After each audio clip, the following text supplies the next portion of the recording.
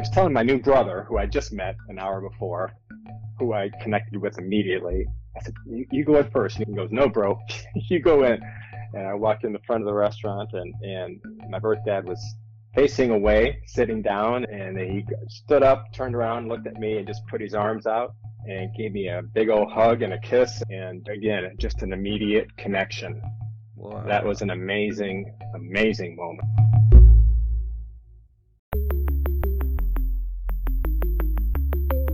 Who am I? Who am I? Who am I? Who am I? Who am I? Who am I? Who am I? This is Who Am I, Really?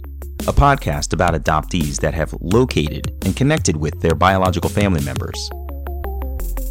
I'm Damon Davis, and you're about to meet Dirk, who called me from Phoenix, Arizona.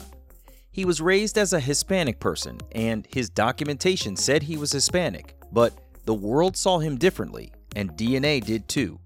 Dirk found his birth mother, but at 2 separate times, he was forced to reckon with secondary rejection. Fortunately, he found his birth father, acceptance from all but one of his siblings, and the warm feeling inside from knowing he looks the most like their father out of all of his children. This is Dirk's journey.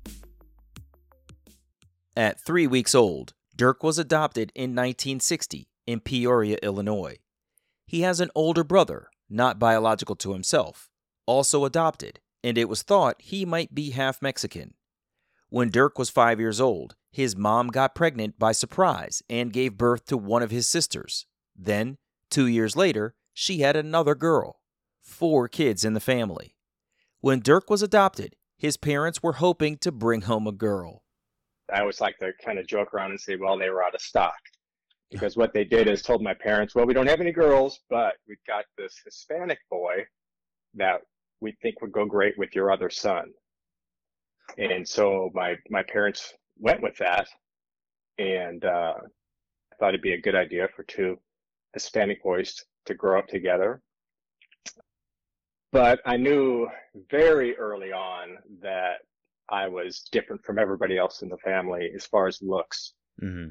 You know, me and my brother, you know, we were both adopted, so that wasn't, you know, adoption was just kind of a word, but we'd say, now you're Spanish and I'm Mexican, or I'm Mexican and you're Spanish, and that's kind of how we talked about it when we were little. But even preschool, even before I got into kindergarten, I was getting very dark, and my hair was much more coarse, and so I looked very different. My brother looked like he was white.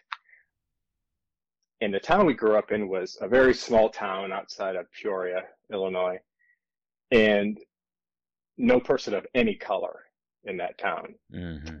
I was the only one, you know, all my grown-up years.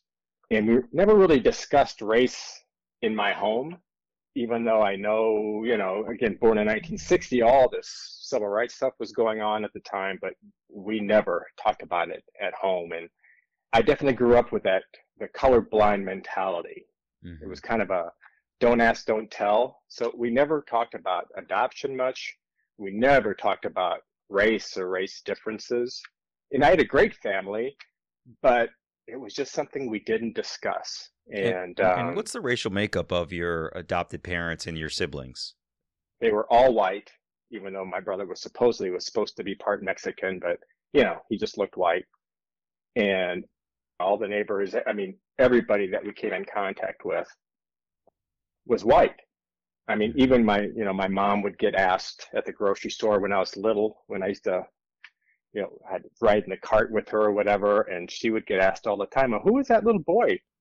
Again, it was the 1960s, and a white couple in the Midwest in an all-white community with 2 brown boys stood out. They were pretty rare.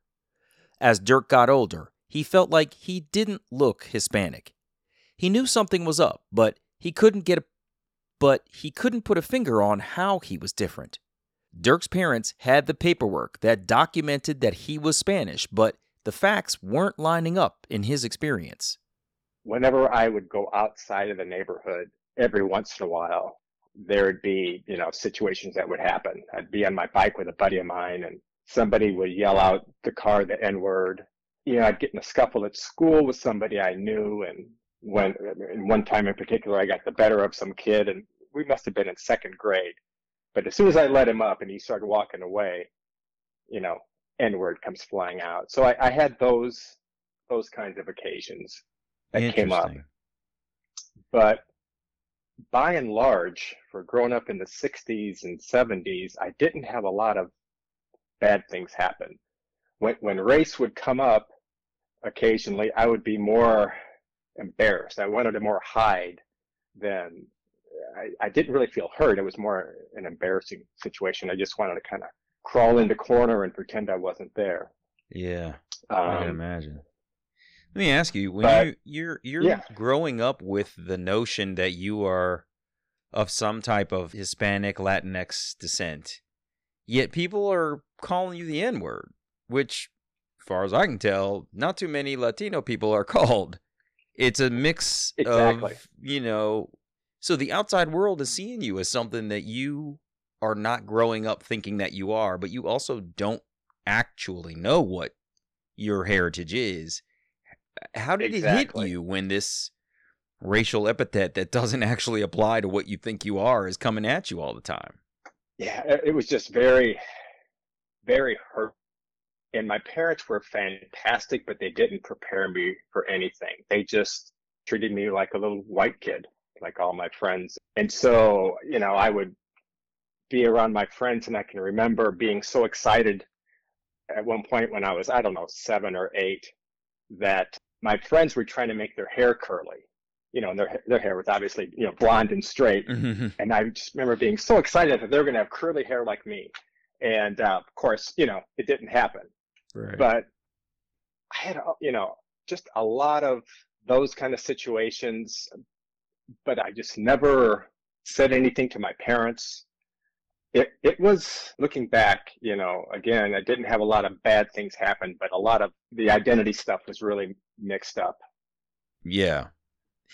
What's fascinating about what you've said so far to me is, a lot of times when we speak about interracial adoptions, the person who is adopted doesn't have racial mirrors in their family most of the time. And you've said that you were adopted into a family with white parents, white siblings in a white community, so you don't have racial mirrors. And you are told that you are of one descent when everybody else who sees you and hurls racial epithets at you is calling you yet another race. That must have been really, really, I don't know if you could even characterize it as unsettling, but it must have just been confusing, huh? It was very confusing. I mean, and as I got older, I became, somewhat of a decent athlete, and, I was kind of hung out with the right crowd. Mm-hmm. So if somebody who, so I had my safe people and my safe places, so to speak. And if someone kind of new came in and made some kind of racial comment behind my back, I had all those guys, that had my back, so that they were like fighting words. Don't say that about him. Yeah. But it was very confusing. There's just all kinds of memories that have popped up in the last couple of years that, it's like looking in the mirror and what you see somebody brown or black, right? But mentally, you're still white. You think of yourself as white because that's how you're treated. And, it was just, it was confusing, I guess is the best way to put it. It was different. In high school, Dirk's crew was his athletic buddies, and they had his back when anyone tried to come with smart comments.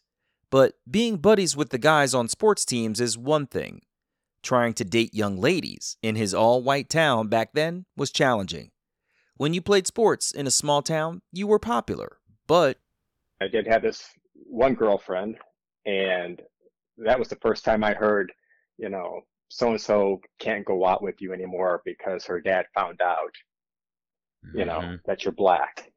Mm-hmm. And then, then the whole thing comes, well, but we told him that you weren't black and blah, blah, blah, and so that happened a couple of times. It happened in junior high and then in high school where I know this one girl basically asked me out for homecoming, and then kind of came back and said her dad wouldn't let her. And she didn't say why, but I know why, I know why now. Yeah. So it made it a little difficult. So I dated a little bit in high school, but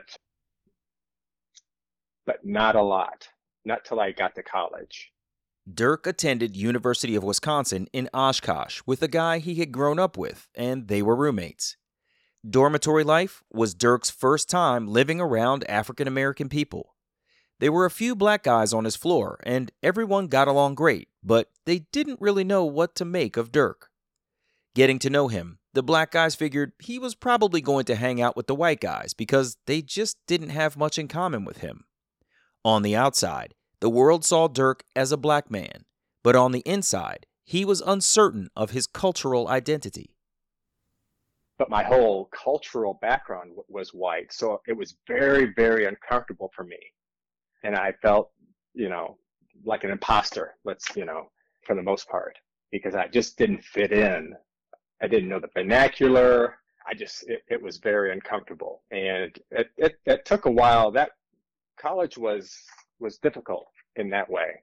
And again, by now it's late 70s, getting into the 80s. And, so there's still a lot of stuff going on, politically and racially. And so it was very uncomfortable.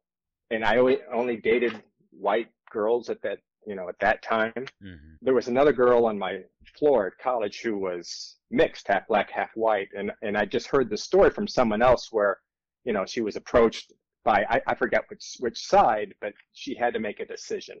They said, hey, you got to make a decision. Either you're going to be black or you're going to be white. Luckily, I was never approached like that, where I had to make that kind of a choice. Mm-hmm.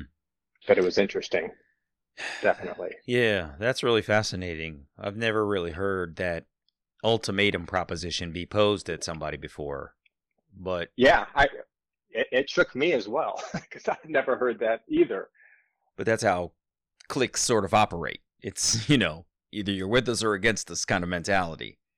And yeah, it's interesting to hear that she was placed under that kind of pressure to pick an identity, which I would imagine was incredibly challenging for her because, so my wife is biracial.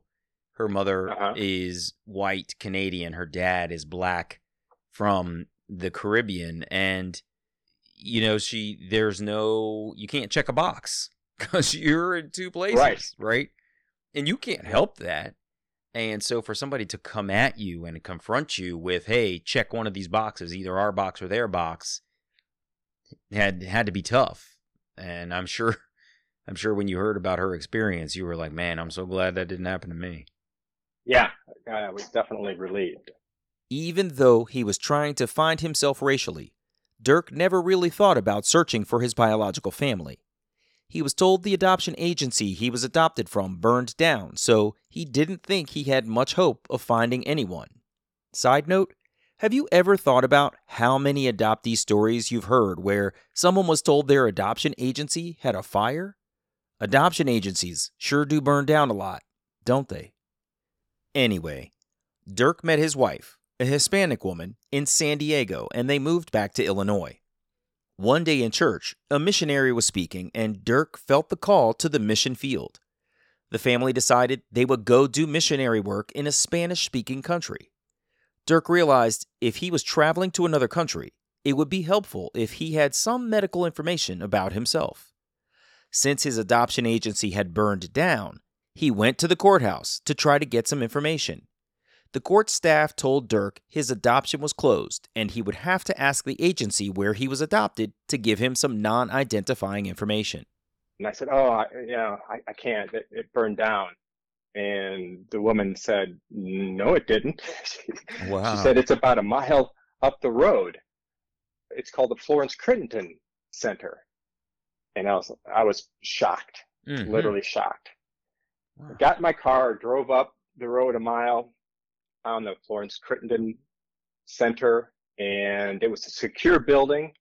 And I just remember walking up and pressing the buzzer, and I just heard a voice saying, "Can we help you?" And I didn't know what to say. I said my name, and I was adopted here 33 years ago. And I just heard, I'll never forget that. No voice, just, and Wow. let me in. And I was talking to the top manager there, and he gave me my non-identifying information, which I didn't even know what that was an hour before that, and read that. And so that was the first time. I'm 33 years old, and I see that I get kind of the script of some of the things that happened, that my birth mom was white, and she was having an affair with my birth dad, who was already married and already had kids. And then even the narrative said that he was going to get divorced, and but then when he wouldn't, he said, "Well, I can't. I'm Catholic, so I can't get divorced." That she was surprised at that. Oh. And it had said, for his information, that he had Spanish parents. And so I thought, well, there it is. There's the Spanish part. I guess I am Spanish. After that, I just kind of set it aside. With the documented confirmation of Dirk's Spanish heritage, he moved on with his missionary work. He let everything go and just kind of felt like, at that time, he didn't really care much about the details of his life beyond what he had just confirmed. The family moved to Mexico, and he put the whole thing away until 2003, when his family was back in the States, living in Arizona. When Dirk got into his early 40s, he was feeling like he wanted to know who he was and where he came from. He got a confidential intermediary assigned to him, and she began the work of finding his birth mother. Within just a few weeks, she was calling Dirk to share some news. She said, "I don't have good news for you. Your birth mom says she wants to keep the past in the past." And she said, and by the way, in all the years I've been doing this, I've never spoken to a birth mom that sounded less maternal than your birth mom. Wow. And yeah. So that was a tough pill to swallow, because all these years I'd never really thought about my birth dad. I just thought about my birth mom. And so she said, "Do you want to try finding your birth dad?" And I said, "No, let's just forget it." And she suggested I write her a letter on my birth mom. So I wrote my birth mom a letter and just kind of gave her a rundown of my family. And I said, I've been successful professionally, and so I'm not looking for money. Like I said, told her about my kids. And of course, I never got any response after that. So I just let it go. Take me through this minute here, this moment where this confidential intermediary has said she wants to leave the past in the past, and that's got to be the least maternal person I've ever met in the years that I've been doing this. Like, what did you think of this woman as you thought about? I'm sure you had ideas about how this could go, and now you've found out that she's not interested in your shared past, and she's like the least maternal person this woman, who's, for all intents and purposes, a relative expert, has ever met. What went through your mind? It was tough. It was tough, but I don't think I dealt with it, to be honest. I think I compartmentalized it. I was talking with a friend at the time who's also adopted. He lives in California, and him and I, spoke on the phone quite often. And he was adopted, and he didn't really care to search for his birth family, but I kind of kept him in the loop with what was going on with me. And I just remember calling him and telling him the story, and he was just like, wow. I mean, he didn't know what to say. And that's kind of how I felt. I didn't know what to think. I didn't know what to say. Very disheartening after 40 plus years at that point. And, like you say, you kind of fantasize about how this conversation could go and what she's like, and the millions of questions an adoptee has about their birth mother or their background. And to be shut down like that, it was difficult, but to be honest, I think I just tried to stop it and move on. I think growing up in my family, where, both my parents were from German backgrounds, not very emotional people. And so, I'm sure some of that rubbed off on me. So I just said, well, all right, well, let's move on. Mm-hmm. So I didn't really deal with it, Damon, I don't think, to be honest. Interesting. Did you speak with your adopted brother about your attempt to find your natural mother at all? And did you tell him about what you, did or did not find? I never did. He and I never talk about it. In a way, I don't know why, and in a way, I know why. His personality is very different from mine. And I remember when I think I was 40, so he was probably 45, and he was retiring from the Navy, and we were all in San Diego. My parents were visiting, and my parents took me and my brother upstairs, and they offered to give us our adoption papers. And my brother was like, no, I'm good. And of course, so I said the same thing. And really at that point, I was good, even though I was probably a lot more curious than he was. But he was just one of the adoptees that he's never wanted to know. He's never looked into it. And so we never talk about it. In 2011, Dirk's younger sister contacted him to share that a new law was passed in Illinois, offering adoptees new access to their original birth certificate, or OBC. Dirk applied for his OBC, waited a few months, then it was sent to him in the mail.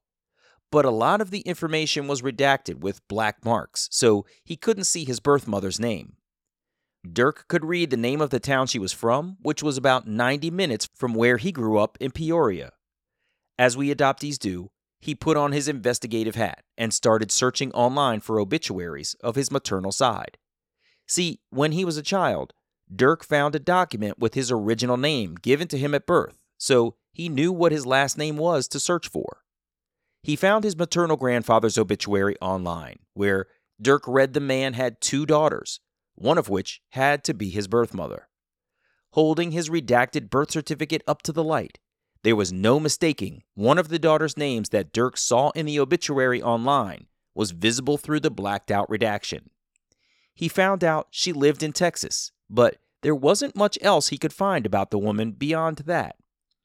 A few years later, in 2013, Dirk was on a business trip to the Midwest, so he stayed with his adoptive mom. Dirk's adoptive father had passed away. He decided to take a day, borrow his mom's car, and drive to the little town where his maternal connections originated. In that small community, Dirk drove to the graveyard to see where his grandparents were buried. Then, he stopped at the local high school, even though they were probably out for spring break. I drove up to the high school, and the parking lot was empty. So they're definitely on break. But I thought, I'm going to give it a shot anyway. So I walked up to the school. The door was unlocked. I walked in, and I just kind of yelled out, "Hey, is anybody around here?" And, Hello. And I hear some voice from around a corner, and it was one of the janitors. And he said, "Yeah, how can I help you?" And I said, "Well, do you guys by any chance have any old yearbooks from back like into the 50s?" And he goes, "Oh, yeah, I think we do." And he walked me back to the library, pointed to the books, and said, "Knock yourself out," and walked away. That was amazing. Yeah. And so the first one I tried was, I think it was 1955, and there she was. Really? And I was able, yeah. So I saw her picture, and I saw her sister's photos and the clubs they were in, and then subsequent yearbooks as well. I saw that she was very active. She was a leader. She was always the head of the president of this, or, vice president of that, or it was very impressive. And I took, got my phone out and took all kinds of pictures. And so that was a major connection for me. That was really cool. And when I saw her picture, that's my mom. Really? You saw yourself in her? Oh, totally. And as you know, as an adoptee, I mean, I think that's the biggest thing, is seeing somebody that you look like is the most amazing thing in the world to me still. And when I saw that picture, it just was unbelievable. And yeah, like I said, that was about 2013. And then a year later, I took the Ancestry DNA test. And then I thought, I can finally find out what I am. And came back, and found out that, yes, my birth mom was white and my birth dad was black. So it's what I had always suspected, but I never really thought it through. And so that took a while to process. Tell me about that processing, because it's interesting. As we've already said, you've got people calling you racially charged names that suggest they think they see you as black. But whether you fully believed it or not, you had identified with this Latinx Hispanic heritage. So to see that this black guy is your dad must have been a little bit weird. Like, like you could feel it, but now like all of the Latin Hispanic thing that I thought I might be able to try to identify with is like gone out the window. You know what I mean? Yeah, no, it was a definite shock to the system, because my wife is Hispanic, all of her family, obviously, and living in Mexico and learning the language and loving the food. Yeah. And all my life I've been asked that, what are you? Even as much as less than 6 months ago, somebody's asked me that. And since now that I know that I'm mixed black and white, the people I've told, it's I would say 2/3 said that's what we thought, and then about another third were like, no, I really thought you were Hispanic. And so I'm still getting both, and my wife thought she was marrying a Hispanic guy. So it took a while for that all to sink in, physically, culturally, mentally. That was a odd time. It's really hard to put into words how I processed it. It took me about a year to really start to deal and think about that. To be told you're one thing, and I'm kind of a literal person, and I saw it in black and white in my adoption paperwork. And, obviously coming to find out that I was a difficult to place child. So I don't know if it was my birth mom or the Florence Crittenton folks or a combination of both that said, okay, well, we need to make up a story so this kid gets adopted.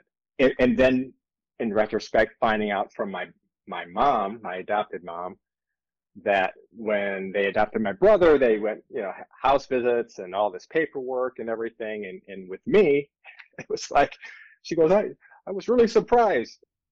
We didn't have to do anything. They just said, here he is. So yeah, I was kind of the hot potato. 1960, what do you do with this kid? Dirk started thinking about his birth father, a mystery man he hadn't identified.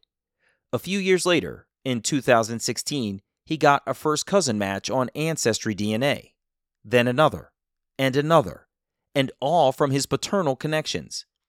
One of the cousins started communicating with Dirk, and she decided they were going to find his birth father, and she made it her mission. Dirk was a little hesitant, concerned about messing up strangers' lives as a secret child who was about to return from his birth father's past. But Dirk's cousin said, no, you have a right to know who your birth father is, and she pressed on. She was fantastic. So she kind of narrowed it down to 3 men who she thought would be my birth dad. And she had me text over a photo of myself, and she texted back right away. And she said, you're one of us. And then she spliced my photo with a photo of one of her uncles and sent it back to me. And she said, this might be your dad. And I looked at that and again, looked like him. Wow. And it was earth shattering for me. And then this cousin reached out to her cousin, who was the daughter of this man. And about a week later, I got a call out of the blue from a woman that said, you might be my half brother. Wow. And we talked on the phone for about an hour. There was just an immediate connection. And so I said, well, hey, we should find out about this, for sure.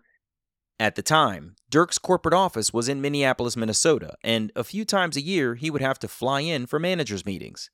He was flying into his paternal birth family's hometown. It was perfect. Dirk and his half-sister made dinner plans for when he was in town. The first half-sister brought her sister, Dirk's second sister. We're having dinner together, and they're just, giving me the eye, across from the table, like, who is this guy, and so it was a little tense at first. And I just remember getting up to go to the restroom, and I came back, and then we kept talking. And next thing I knew, they're leaning, the two women that might have been my sisters were leaning into each other's shoulders and just laughing. And I'm like, hey, what's the deal? And the older sister said, when you got up and walked away, and now that, we're talking to you, every move you make is our dad. Really? Yeah.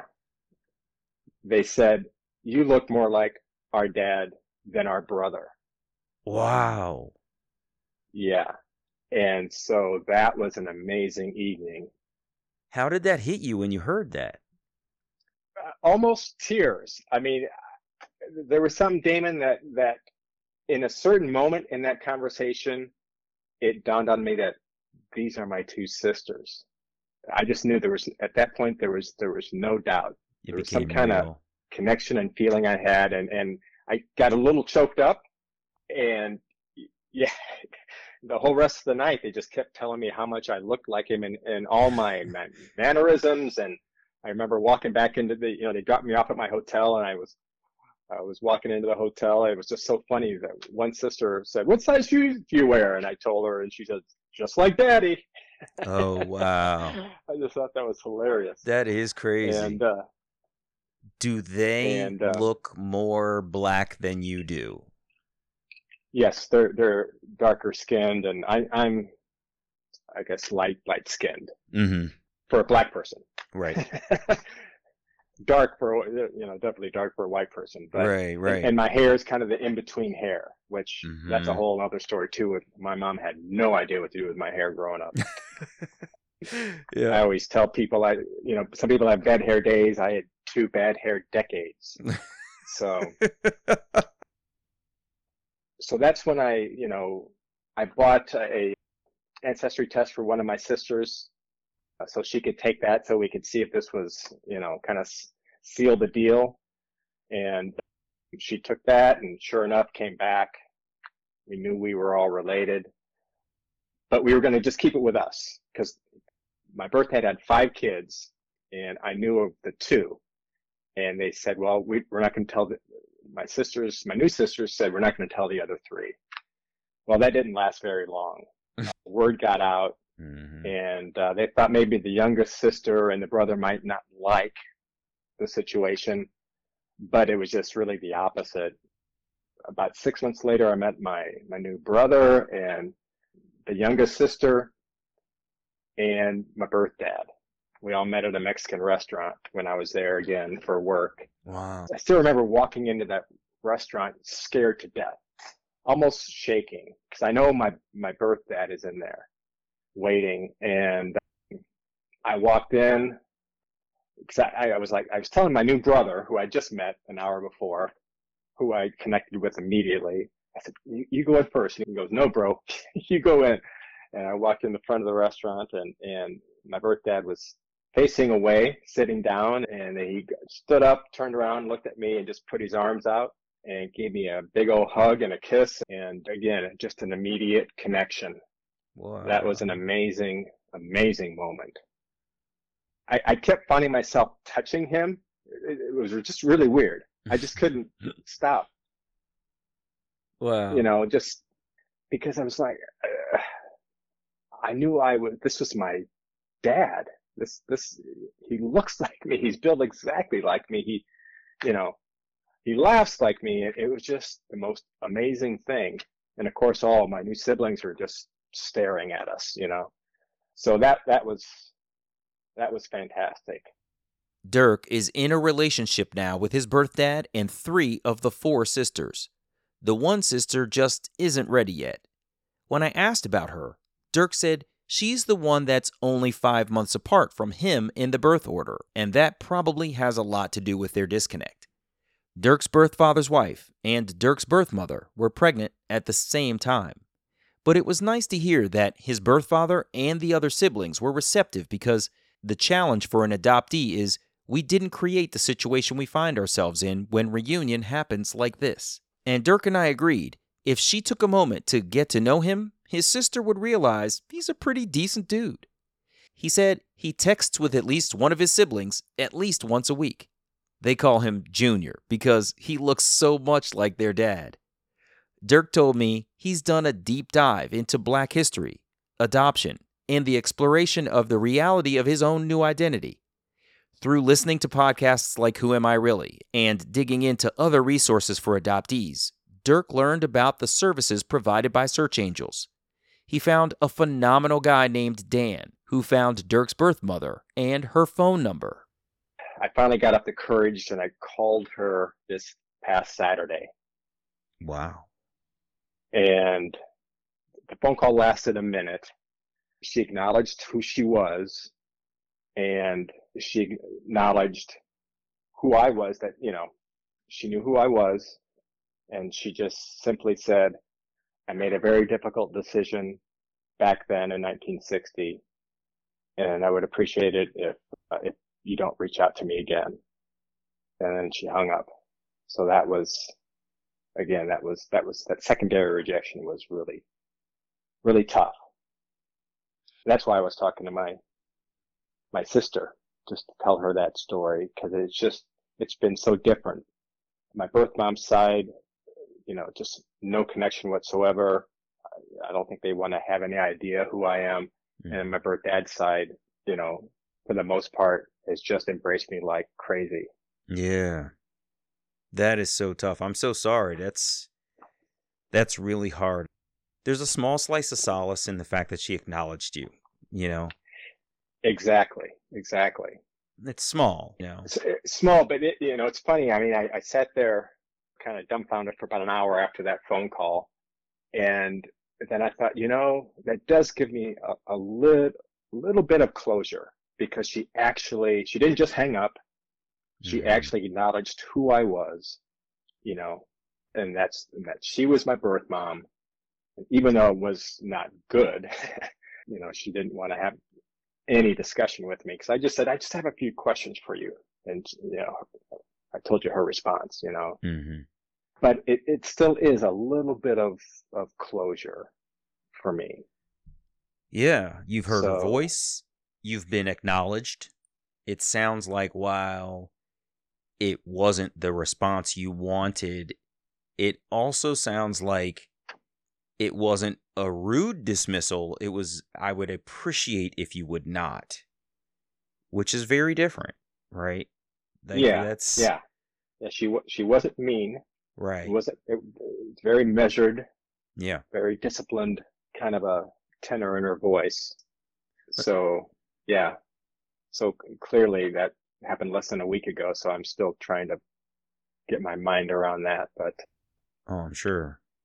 It definitely helps hearing out, all the stories on your podcast and other podcasts, and just getting involved in the adoption community has been phenomenal. I've gotten involved with Adoptees Connect, and it's really been neat getting to know other adoptees and just seeing how many similarities that we all share.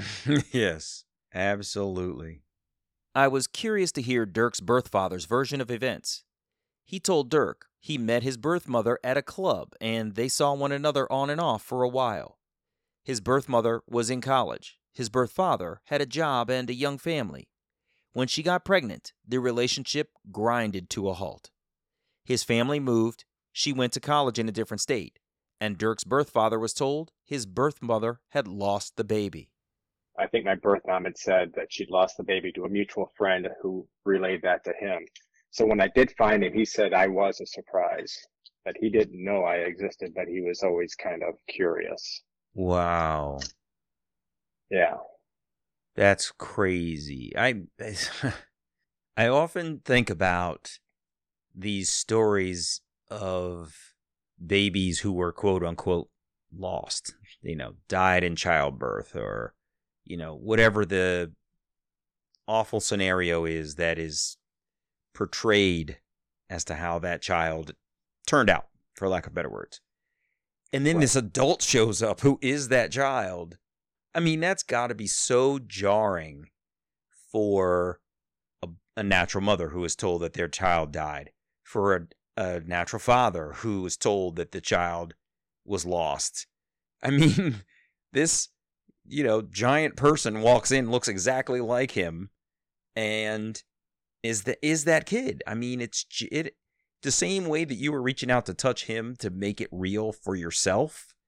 He must have been kind of blown away too. Oh yeah.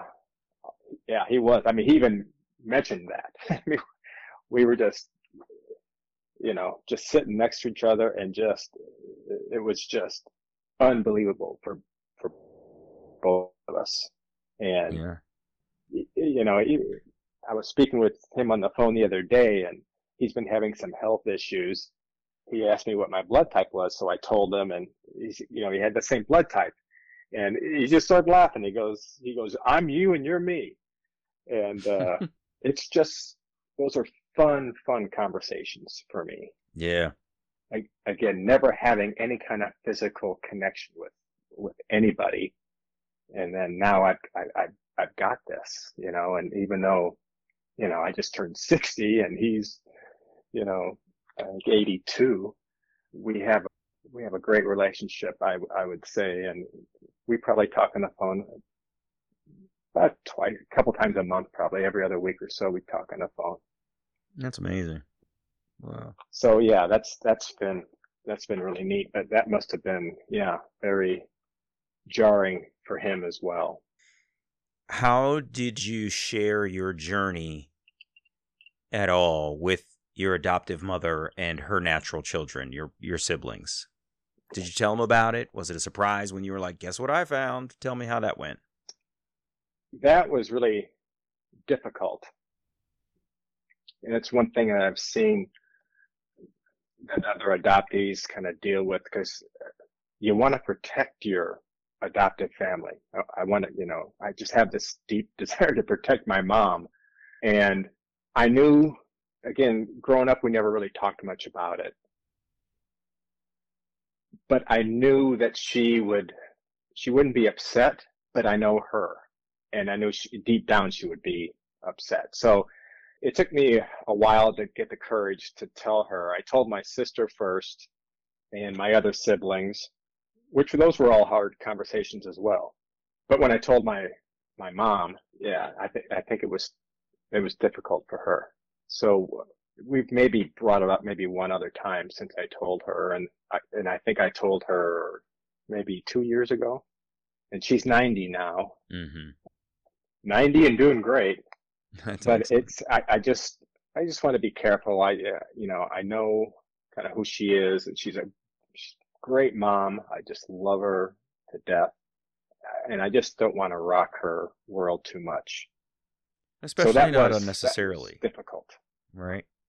But it is amazing. I think that I love my new siblings, but it doesn't take anything away from the siblings I grew up with. You can have both. There's no competition there, right, in my mind. But that's still kind of a tough one. I can imagine. It's hard for us to figure out how to, in any way, weave these two worlds together, because they are very separate. They are. These people are not friends. They don't need to know each other, honestly. The only thing that brings them together is you. And,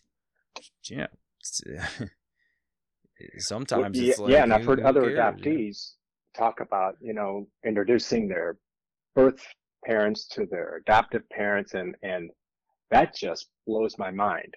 I could never entertain that thought. Mm-hmm. I can't imagine that. Mm-hmm. And I don't know how other adoptees feel, but I know I've talked to several that have done that, and I'm like, wow, that's bold. I mean, mm-hmm. I'm sure it's healthy. Yeah, there's a piece of I'm not there yet. Yeah, I can imagine. I can imagine. There's a piece of it, I did it. But for me, it was different because I introduced my natural mother to my adoptive father. I didn't introduce mother to mother nor father to father, right? So you weren't bringing someone into face-to-face contact with another person who basically could have had their role, you know?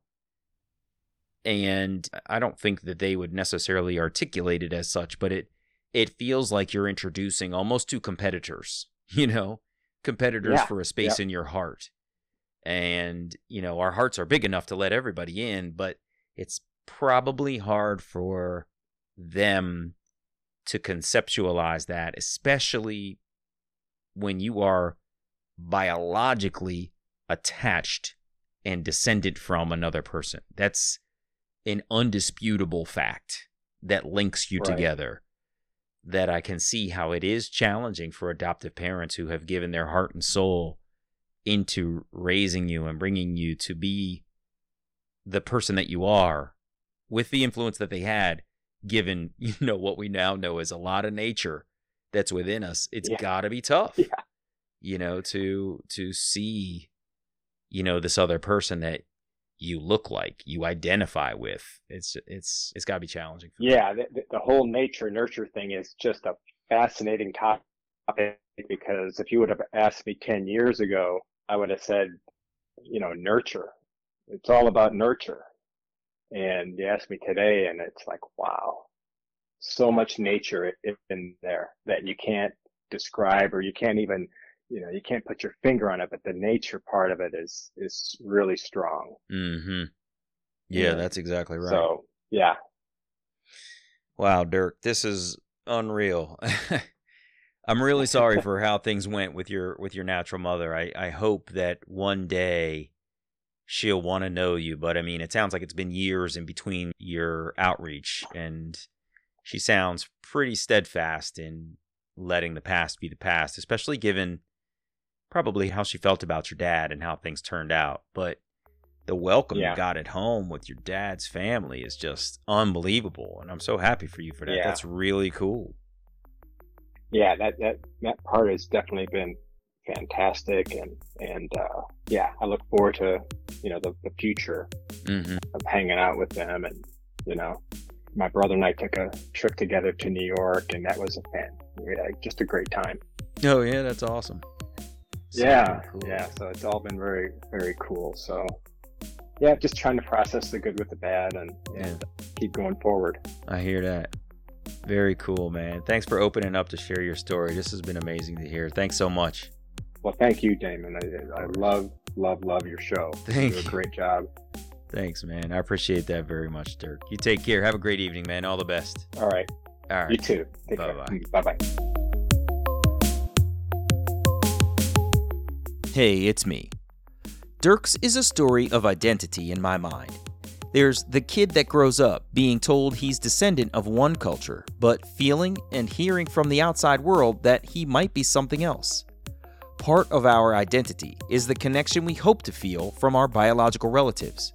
When his birth mother couldn't bring herself to speak with Dirk when he found her the first time, I was glad he gathered his courage to call her, hear her voice, and at least be acknowledged the second time.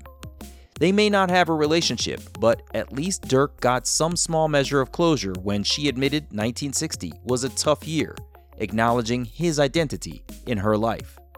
It was great to hear that Dirk's paternal connections are accepting, positive, and loving. I'm sure it's hard for his sister to reconcile Dirk's birth in close proximity to her own, but neither of the kids planned their sibling relationship. I hope she's able to reconcile with her father and with Dirk.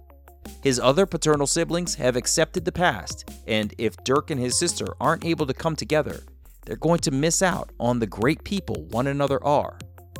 I'm Damon Davis, and I hope you'll find something in Dirk's journey that inspires you, validates your feelings about wanting to search, or motivates you to have the strength along your journey to learn.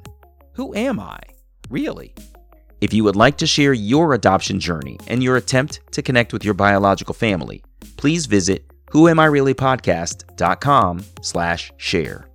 You can follow the show at facebook.com/WAIReally or follow on Twitter @WAIReally. If the show is meaningful to you, you can support me with a contribution to keep it going on patreon.com/WAIReally. Please subscribe to Who Am I Really on Apple Podcasts, Google Play, or wherever you get your podcasts. It would mean so much to me if you took a moment to leave a 5-star rating there. Those ratings can help others to find the podcast too. And if you're interested, you can check out the story of my adoption journey, Who Am I Really? An Adoptee Memoir, on Amazon.com, on Kindle, or as an audiobook on Audible. I hope you'll add my story to your reading list.